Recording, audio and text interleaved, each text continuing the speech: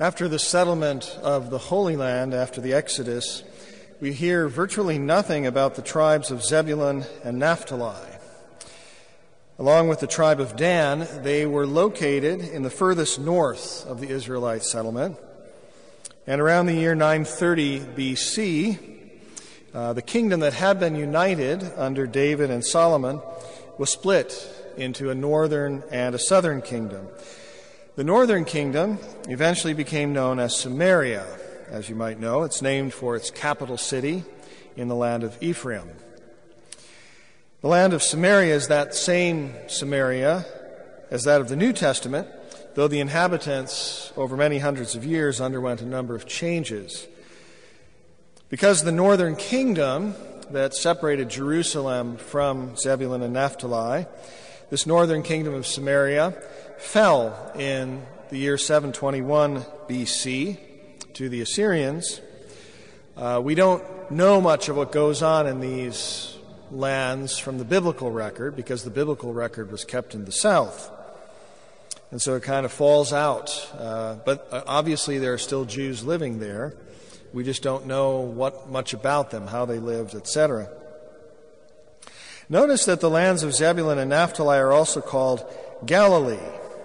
And indeed, this is the area that we know better as the region on the west of the Sea of Galilee, north of Samaria. And our Lord frequently has to pass through Samaria to get from his home in Galilee to Jerusalem in the south. Again, we really don't hear much about Galilee either in the Old Testament. It's hard to know when it's being referred to and when not because the word has many meanings. It can just mean a district or a circuit. It can mean the area, sort of the western and northern border of the lake or the Sea of Galilee.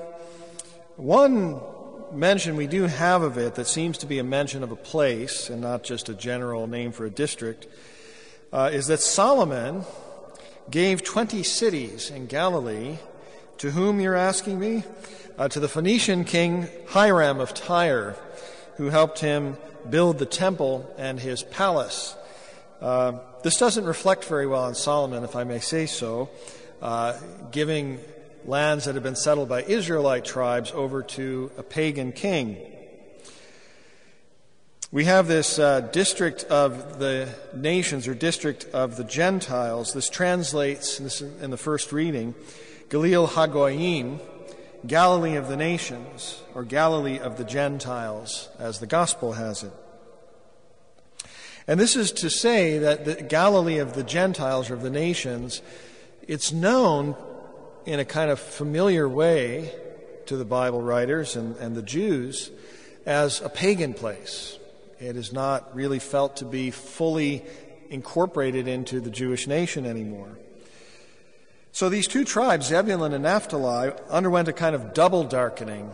First by being cut off from Jerusalem and the kingdom of David, and then by having these Phoenician settlers and overlords imposed by Solomon's gift to Hiram. And so when we hear someone say something like, "Can anything good come out of Nazareth?" This is a sarcastic remark that comes from the mouth of Nathanael in John's Gospel. It makes some sense in the context that I've drawn. Nazareth is an uncouth town in an uncouth province. Why, when the Word of God chose to take flesh, would he settle in a literally God-forsaken place like Galilee? It's not enough just to note the fulfillment of a prophecy, though that has more to it than we might think at first, this prophecy in the first reading. It's a way of saying that when Jesus Christ enters our world, just as when he enters our lives, he has this habit of overlooking our strong points, maybe not focusing on them, maybe overlooking's too strong, but coming to live with us in our poverty, in our weakness, even in our unbelief, our crudeness, that part of us that is gauche and impolitic, unfit for polished public viewing.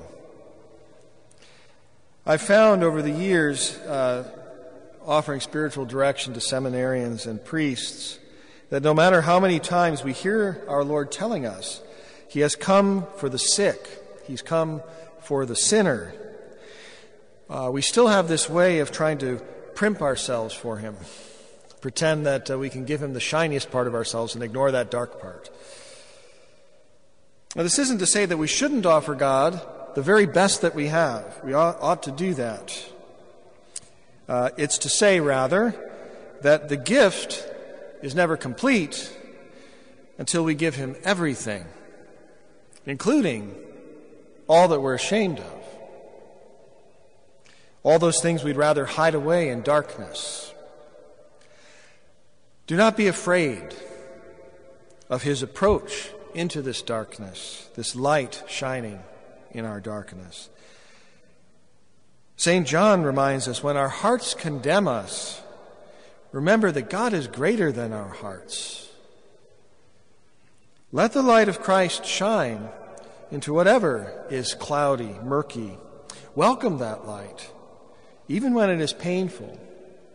Don't be afraid to bear a little shame, if I can paraphrase St. Silouan the Assanite. The light that shines there is that light which enlightens every man coming into the world. We often think of Matthew's Gospel as being sort of more historical and less mystical than John's Gospel, but I think he's saying the very same thing. In this place where people are sitting and dwelling in darkness, here comes the light that enlightens us all, that light that shone from the beginning, the purifying light that darkness cannot overcome, that shines light from the heart of the Holy Trinity. Let us, as we wind down this season of Christmas, open our eyes to the deifying light that walks among us even today, our Lord Jesus Christ, to whom be glory forever and ever.